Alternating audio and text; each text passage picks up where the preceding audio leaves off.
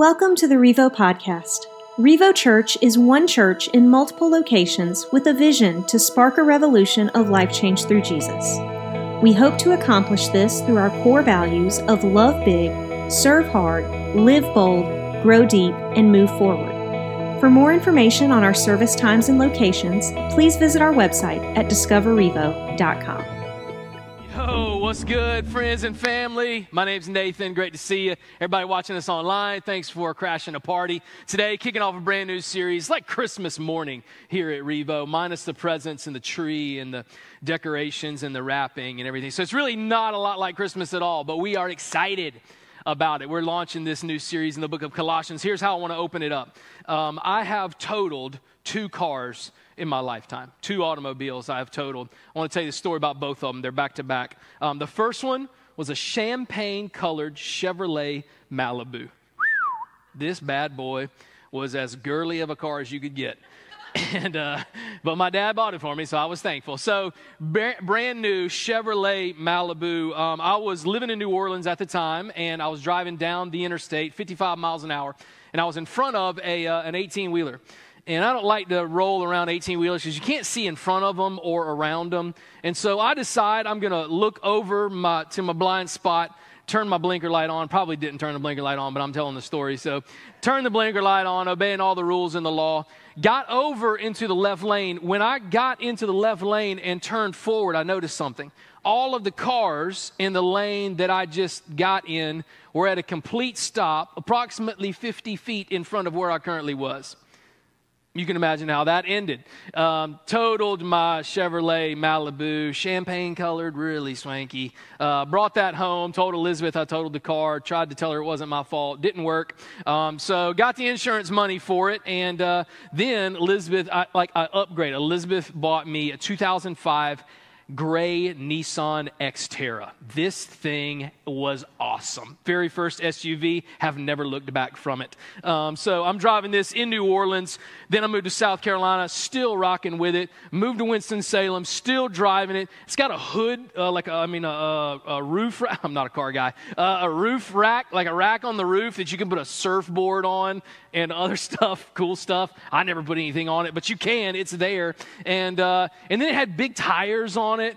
And so not only was it an SUV and it sat a little higher than all the commoners on the road, but it had mud tires on this one too. So I was elevated even more. I'm literally looking down at all of the mid-sized sedans and electric Priuses that are driving around me, just openly mocking them. And it was awesome. One day I'm riding down the road and the car completely shuts off. All of the lights on the dashboard start blinking at me, making all kind of weird noises. It shuts off, so I get this thing over on the side of the road. I get out. I have no idea why I'm getting out, but I'm just like, well, I'm going to look at it. And so I pop the thing in the front, like not a car guy. Pop the thing up, and it rises up, and I'm sitting there on the side of the road, a little smoke coming out. I'm like, all right, well, engine's still there, so looks good to me. Close it down. So I call it to get it towed and tow it to the dealership. And after about an hour, I'm waiting in the waiting room, and the guy comes out to me and he says, Mr. Klein, do you have a Nissan Xterra here? I was like, yes, sir. He's like, I got some bad news. Your car's totaled. I said, no, man, there must be another 2005 Nissan Xterra gray in the shop there, because this one, you don't understand. This one has is it the one with the roof rack on it? The real nice roof rack? Is it the one with the big tires on it that elevates? He's like, yeah, yes, sir, that's the one. I was like, there's no way that's totaled. That car is sweet. I love that car. And he said, look, let me tell you what happened. There's a crack in between your radiator and the oil pan, and all of the radiator fluid dripped into the oil pan, and when that radiator fluid got in your engine, it locked the whole thing up, and essentially everything underneath your hood you're going to have to replace. That's the part of the sermon I worked on memorizing the hardest right there, all those car words. So it's all good from here. I said, wait a minute now, like, you hear me? I made him explain it to me again. He's like, yeah, listen, like, if anything gets in the oil pan and that oil gets in the engine, it'll lock it, like, it's over. This thing is total. You're going to have to replace everything underneath the hood, and that is more than the whole car is worth. Like, I'll give you, like, $700 for this thing. Please, man. The hood rack Roof rack is worth more than $700, bro. But he was not having it. He totaled it out. Second car in a row that I had totaled. Meanwhile, Elizabeth's never totaled a car, and she reminds me of that many times. I thought that was a good illustration because the way we're going to see the book of Colossians open up here is this church in Colossia started by a solid gospel message, man. These people knew the only reason I'm a Christian, the only reason we're a church, the only reason we are together, what brings us together here is we know what Jesus has done for us. We know the sacrifice of Jesus on the cross. We know it is just by grace. That's going to be the big word in the book of Colossians. Paul's going to say that over and over and over again. It is just by grace that you are a part of this team. That's how the church started. But something interesting happened. Over time, the older the church got, there were some people that came into the church that started to mix messages a little bit. Because the church started with Jesus is enough. It's only Jesus. The grace of Jesus in your life is the only thing that bridges the gap between you and God. But then there were some other people that came and said, I don't know about that. Now Jesus started it, but there are some things that you and I are going to need to do in order to get this bad boy across the finish line. Right? Being a Christian and going to heaven when you die is not just about knowing Jesus. These guys were saying, no, it's other things too. It's not just Jesus, it's Jesus and. Right? It's Jesus. Listen, if you really want to be a Christian, you got to do Jesus and you can't drink, okay? It's the rules. Can't drink. It's Jesus and no rated R movies, okay? Except Passion of the Christ. We'll let that one slide. That one's rated R. Everyone else, though, no, you can't do that. It's Jesus, and you got to make sure you go to church every Sunday. You got to make sure you give, and not just give, but it's a certain amount, right? And then you got to pray, and you got to make sure you're reading the right version of the Bible, and like all these traditions and all of these hooks and loops and everything they said. Jesus is good. Jesus gets the party started.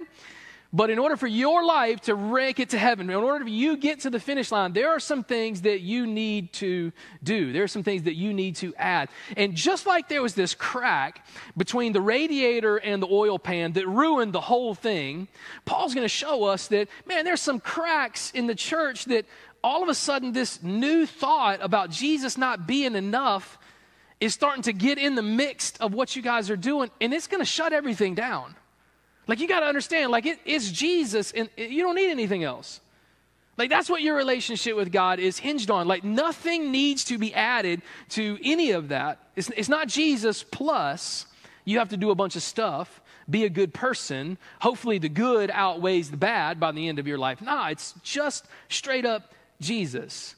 Paul begins to hear that there's some guys that have got into this church and that they're teaching the wrong thing. So Paul writes a letter. As you saw in the video, Paul was in prison at the time, but that didn't stop him from writing a letter to this book in the city of Colossia that was struggling with this idea. They began to think that Jesus is not enough in my life, for my life, to get me to God so that I can have a relationship to God, to get to heaven when I die. It has to be more than simply this gift that Jesus gives. And here's what began to happen. You see this in life today. This happened in the city of Colossae.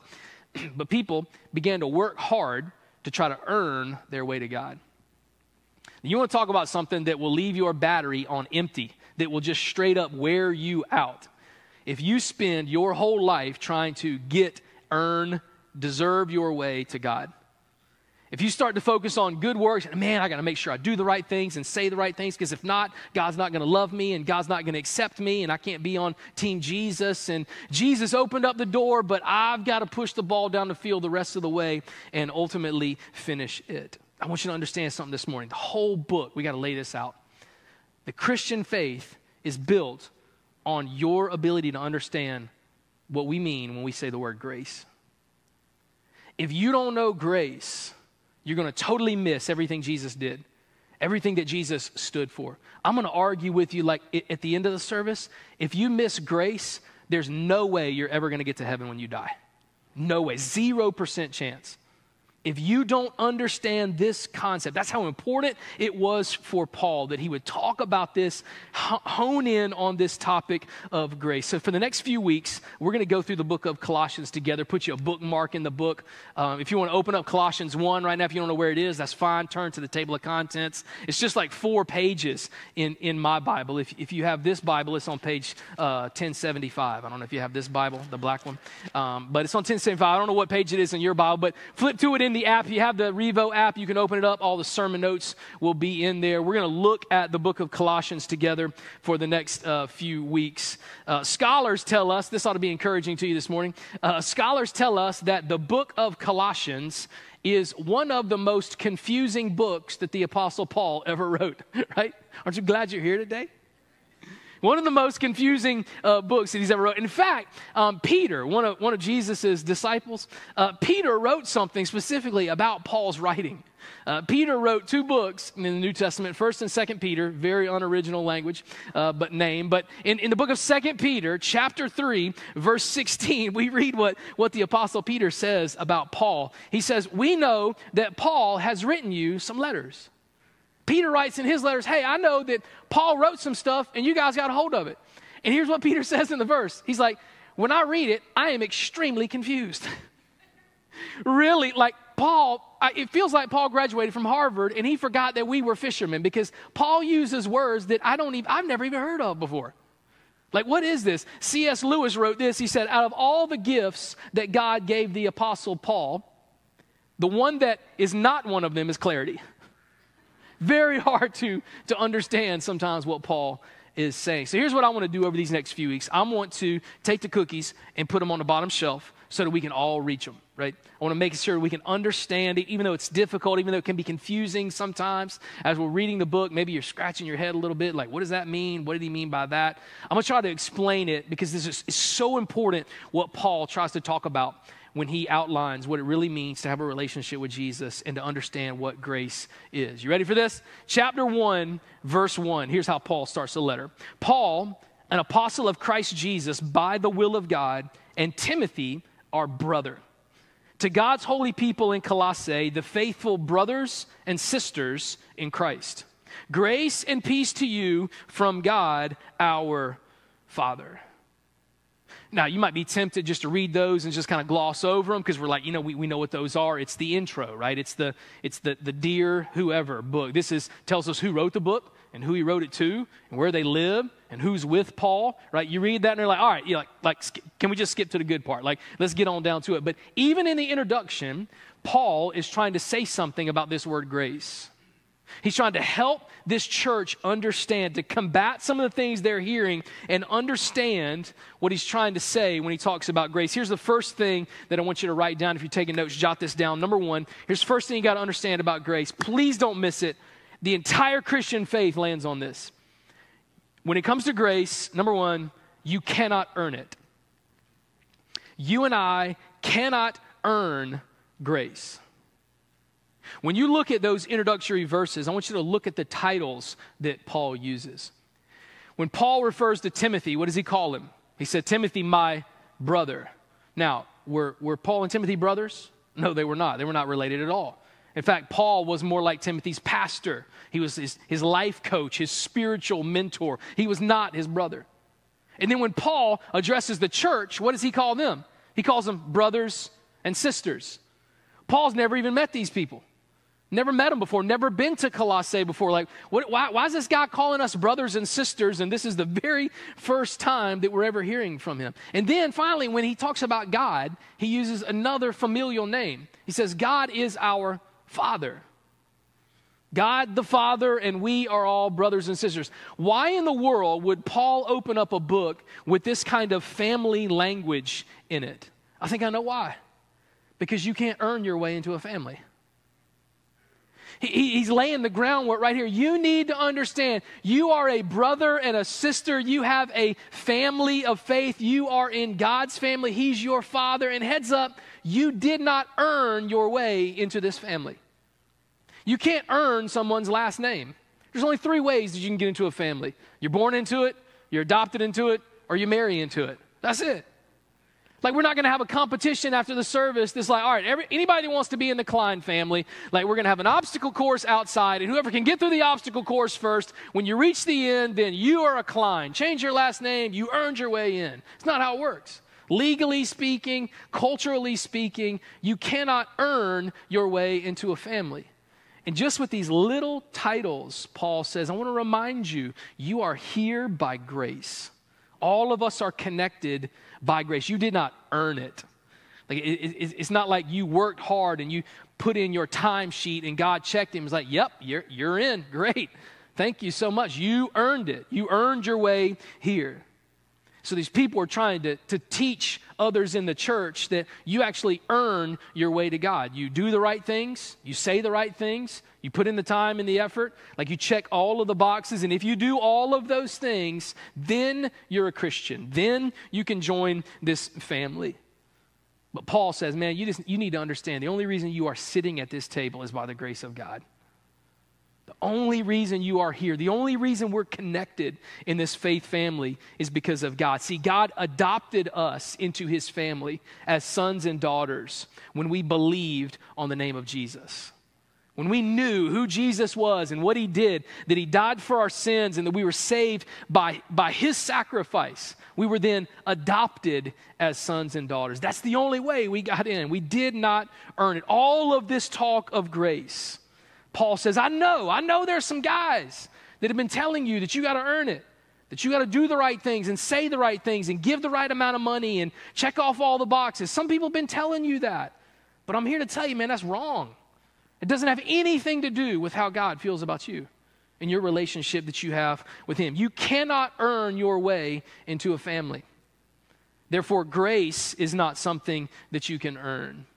We are all here just by the grace of God. In verse 3, he continues, he says, we always thank God. Me and Timothy, when we're together, we always thank God, the Father of our Lord Jesus Christ, when we pray for you. Because we've heard of your faith in Christ Jesus and of the love that you have for all of God's people. The faith and the love that spring from the hope stored up for you in heaven and about which you have already heard in the true message of the gospel that has come to you. In the same way, the gospel is bearing fruit. It's producing results and growing throughout the whole world, just as it has been doing among you since the day you heard it. And listen, and you truly understood God's grace. Paul says, man, people's lives all over the world are being changed by God, and you're just one church in Colossae, and remember the time that your life was changed by Jesus. Can I just remind you of something? Paul says, the only reason that is there is because one day you truly understood grace. The moment that you wrap your mind around that word, grace, is when your life changed. Second thing I want to ask you to jot down is this. When it comes to grace, number one, you don't earn it. Number two, you don't deserve it. You do not deserve the grace that God has given you. I don't either. We don't earn it and we don't deserve it. I guess this would be a good time in the service where we might need to clarify what grace actually means.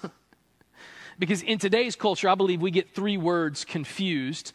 We use them interchangeably. Maybe you don't know the difference, and they're really close together. But there are three words that I want to throw on your radar that I want to talk about this morning, just to clarify things. Here's the three words that I think we get confused. We get justice, mercy, and grace all confused. We use them interchangeably, and we don't get it. And I want to let you know, like, God is offering you grace. He's not offering you justice or mercy. The gospel is a message of grace. Here's the difference. Here's justice, if you want to know the definition. Justice is getting what you deserve. Justice is all about getting exactly what you deserve. I've noticed something interesting about justice. I know justice is a buzzword in our culture right now. You know something interesting about justice? Justice is something that we always want for other people and never for ourselves. Like, if somebody does us wrong, you know what we want? Justice. I want them to get justice. When we do something wrong, the last thing I want is justice. Like, no. Like justice is when you do something, you get exactly what you deserve. I don't know about you, but I don't want what I deserve. You know what the Bible says? The Bible says, for the wages of sin is death. The justice for sin is death. Anybody want death? Anybody in on Team Justice? Yeah, me neither. I don't want that. But it's interesting. We want other people to pay. We want other people to get what they deserve when they do wrong against us, but we don't want justice. That's not what the gospel is talking about here. It's not justice. Maybe it's mercy. Second word, if you don't want justice, maybe you want mercy. Mercy is deserving bad things, but not getting them. Justice is what you want when you're driving down the interstate. Tell me you've been here before. And you see a car fly by you on the left-hand side, and they're going like 20 miles an hour over the speed limit. Justice is when you say, man, I hope you get a ticket. I hope when we go over the hill, there's a cop at the bottom of the hill, and they get you with the radar gun, and they pull you over. And when they pull you over, I'm going to roll my window down, and I'm going to wave and blow my horn on the way by. That's justice. But look, when we're driving fast, not y'all, but when other people are outside of this room driving fast, I know y'all would never do that. But when other people break the law, now if I'm speeding and I come up over the hill and I see a police officer at the bottom of the hill, justice is the last thing I want. I want mercy. Because here's what's going to happen. You're going to get pulled over by that police officer, and he's going to knock on the window and he says, sir, do you know why I pulled you over? And I'm going to play dumb and say, no, sir. And he said, well, if you can see on the radar gun here, you were going 20 miles an hour over the speed limit. You got caught. You were doing the wrong thing. You knew exactly what you were doing was wrong, and you got caught. You got caught. It's on the radar detector. Like, there ain't no getting out of it. What do you do at that moment? Well, give me what I deserve, sir. No. I started begging for mercy. And I'm saying, no, please, listen, I will never do this again. I was distracted. I was texting. I was eating a sandwich. Like, don't say that because you're going to get a ticket for that. Like, sorry, sir. Please forgive me. Please, will you just give me a warning? I know I got caught. I did something bad, and I deserve something bad. But will you not give it to me? Will you give me a warning instead? Please don't give me a ticket. Let me get off this one time. Let me just get by this one time without a ticket. That's mercy. But grace is something totally different. Grace is getting good things that you don't deserve. That's the gospel. That's what Jesus has done for you. It's not just avoiding bad things, but Jesus gives you good things that you don't deserve. You did not earn it, and you do not deserve it. That's what grace is. Paul actually says, listen, when you understand that every part of your life is grace from God, that every part of your life is something good that God has given you that you do not deserve, that your salvation in Jesus is all the gift of grace that comes from God, that will change your life. When you realize that God loves you not based on how good you are or how many religious boxes you check, or if you get to the end of your life and the good outweighs the bad, when you realize that God loves you regardless of what you do, that'll change your life. When you realize that God has a good gift for you, despite you not deserving it, when you wrap your mind around grace, that'll change your life. God does not love you based on how good you are or how bad you are. His love for you is unconditional. And when you realize that, Paul says, man, I hope some of you grasp grace. I hope you understand it, because it's in that moment that your life will change. Grace is make or break. If you don't get this, please understand. If you don't get grace, you don't get heaven. So I'm a pastor. The Bible tells us that when we die, everybody is going to stand in front of God one day and give an account for our lives. I'm going to give you a cheat sheet, okay? Please take notes on this. I don't want you to fail this test. One of the days when you die, we're going to stand in front of God. And if God looks at you and says, why should I let you in here? Please do not say, I was a good person. You will be on the outside, and we will be on the inside. Don't say that. Don't say, well, God, I did the right things. Well, God, I was a good person. Well, God, I was very generous. I was kind. I wasn't perfect. But when you put my life on the scales, like the good is going to outweigh the bad, and because I earned it, then you should let me in. Or because I'm not a killer, or because I did a lot of other bad things. A lot of other bad people did a lot of bad things on earth. I was not one of them. I kind of deserve it, God. Like, I went to church every day. I gave. I read my Bible. I was kind to people. I didn't lie a lot. Cheated on my taxes only a couple of times. The good outweighs the bad, God. That's how I should let it. Look, if that's your answer, heads up, you're not getting in. There's only one correct answer to that. If God looks at you in the face and say, why should I let you in here? You say, Jesus. The grace of God through Jesus Christ. That's the only reason I'm crossing this threshold, God. Do I deserve to be in here? No. Did I earn it? Do I do good enough? Did I do enough? Absolutely not. God, here's why you're going to let me in. Your word says that the gift of God is eternal life through Christ Jesus, your son. Hey, don't fail the test, man. If I were to ask you, if you died right now, do you know if you would go to heaven? And I said, why? If your answer is anything other than Jesus, you ain't going. Don't miss it. You miss grace, you miss the whole thing. You miss the whole thing. Paul said, man, I'm going to write a whole letter about grace because I don't want you to miss it. Anybody tell you that it's Jesus and something else is wrong. You add anything to grace, then it becomes anything but grace. You cannot earn it, and you do not deserve it. Last two verses, he says, you learned about this grace. You learned about this message, like this good news that changed your life. You learned it from a man named Epaphras, our dear fellow servant, who's a faithful minister of Christ on our behalf, and who also told us of your love in the Spirit. Last thing Paul tells us about grace, you don't deserve it. You cannot earn it.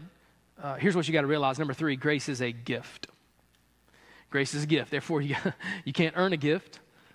If you earn it, that's not a gift, that's a paycheck. You don't deserve a gift. It is just freely given to you. Grace is a gift, but there's a catch to it, ready? There's always a catch to a gift. In order to receive a gift, you have to receive it. You got to take it. I could buy a gift for you, and I could wrap it, and I could bring it to you, and I could stand in front of you and extend my arms out, but until you take it, you won't have the gift. When you realize that grace is a gift, Paul says there was this man named Epaphras that showed up one day and started telling you about who Jesus was. And here's what he did, and this is what we do every Sunday. Epaphras was wrapping a gift. And by the end of the message, Epaphras said, you want it? I just told you who Jesus is and all he's done for you and how God loves you, and all you got to do is accept the gift. Do you want it? And they wrapped the gift, and if you realize the only catch to a gift is you receiving the gift, then you got to make a decision. Are you going to receive it? Will you accept it? I can tell you about the gift all day. I can show it to you. I can let you listen to it and shake it and hear it, but will you take it? Will you accept the gift that God has for you? Only one catch to the gift. You got to be willing to receive it. You got to be willing to take it in. I was walking around the mall the other day, and it was lunchtime, so I walked over to the food court. And almost every business had a person that had samples out on these little silver platters. And they were trying to get you to take a sample so that you would take it and taste it and think, man, that's really good. And for you to get in line and order food from there. So it's just like, hundreds of people walking around, samples. And like, I'm not trying to get COVID. So I'm like, I'm good. I think I'm good. I'm good. Thank you. But every one of them, every time I'd walk by, they would extend the gift. They'd put the platter there, like, sir, do you want to try some honey chicken? It's like, no, I think I'm good. And I walk to the next place and say, hey, sir, a piece of pizza, slight little corner of pizza to try? No, I think I'm good. And what I'm afraid of is that that's the same way that we treat the gift of Jesus. Because Scripture tells us that every day God extends His grace to you. You want it? You got to pick it up. But too often people just look back and say, no, I think I'm good. I'm going to go do something else. I'm going to try to earn it myself. I'm going to go work hard and deserve. I'm going to work my way to Jesus. God's grace will be here for you every day. God's grace will be here for you tomorrow. The problem is I can't promise that you will. God's grace will never go away. One day you will. So will you accept the gift today? Will you realize you can't earn it and you don't deserve it? And that it's a gift wrapped right here. That God would love the world so much that He gave His only Son, Jesus, as a gift of grace. Not because you earned it or deserve it. In fact, you were a sinner far from God. And in the midst of your rebellion and my rebellion, God sent His Son, Jesus, to die. What a story. What an opportunity. There's a pastor out in California, wrote a book named Francis Chan, wrote a bunch of books. He's a great leader and speaker. And I heard him tell a story of one day that he taught his daughter what grace really was. I thought it was interesting. he said they had a high standard in their family for grades, academically speaking. Like their girls knew, you got to do the work, study hard, and make good grades. And one day in particular, their high school daughter came home, and Dad picked her up from school and said, "Dad, I failed a test today. Not just like C or D, like I made an F." And he said, and they knew that was unacceptable in our family. And the reality was, the night before, they knew they had a test, and they knew they should have been studying, but they chose to do something else, hang out with some friends, go somewhere. And so they totally messed up. And she admitted that to her dad. I should have studied. I knew I had this test, and I knew I wasn't ready, but did something else instead. And I go to school today, and I fail it. And I just want to let you know I failed this test today. So Francis, her dad, said, "Let's go to the mall." Takes her to the mall. Takes her to her favorite clothing store. Walks his daughter in there and he says, "I want you to pick out an outfit for you, just whatever you want. Great outfit." Obviously, she doesn't know what's going on. She's like, what? I just failed a test. Like, is this the outfit I'm going to be buried in tomorrow, or what? Like, what? Am I getting ready to look good in this casket, or what's the deal? So whatever you want, get whatever outfit. After that, he took her out to a really nice restaurant to eat dinner that night. He said, "Whatever you want, steak, lobster, whatever, appetizers, whatever you want, get it." And the whole time, I was like, this is my last meal. This is what it means to have a last meal on death row. After dinner, before they got home, she was already up past her bedtime. Shouldn't have been up that late. And on the way home, her dad looked at her and said, "You want some ice cream?" "Yeah, I love ice cream." "You want some? Let's go." Walks in the door, said, "Get whatever you want. Waffle cone, 2 scoops, all the toppings, everything." And by this time, like, she's nervous. She can't figure it out. They get back in the car, and she's like, "All right, Dad, like, what's the deal? What's going on here? I came home and I told you that I failed a test, and you bought me new clothes, and you took me to my favorite restaurant, and we ate ice cream way past my bedtime. What's the deal? I didn't deserve this. Like, I failed the test. I disobeyed you. I knew the standard that you had for our family, and I didn't meet it." And he said, "Yep, and I want to teach you what grace is. You didn't deserve that new outfit, but I gave it to you. That's grace. You didn't deserve that steak dinner tonight, but I gave it to you. That's grace. That ice cream, you didn't earn that. You didn't deserve that at all. I gave it to you. That's grace." And he looked at his daughter and said, "Jesus has done the exact same thing for you. In the midst of your sin and running away, we are broken by it and have to admit that we are not perfect people. And God says, you know what? I got you a gift. You messed up. You did the wrong thing. You did not do what I asked you to do. I got something for you.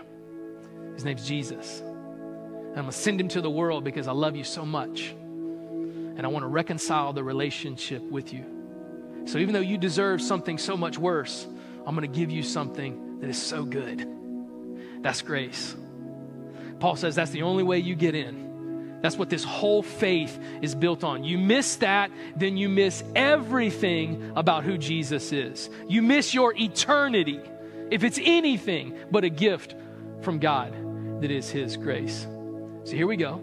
This Sunday, just like every other Sunday, I wrapped a gift. I showed you what it looks like. And God says, here you go. You want it? All you got to do is receive it. All you got to do is accept it. All you got to do is take it. Spoiler alert, next Sunday's sermon, it's going to be about grace. And the gift will be wrapped up. And God's grace will still be there. I don't know if you will, though. Why don't you accept it today?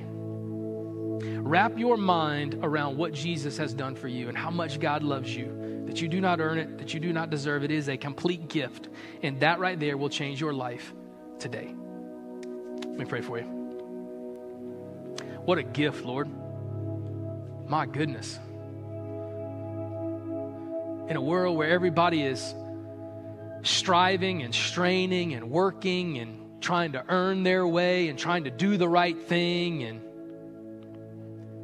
you step in the midst of a world that believes that and says, nah, it is just by my grace.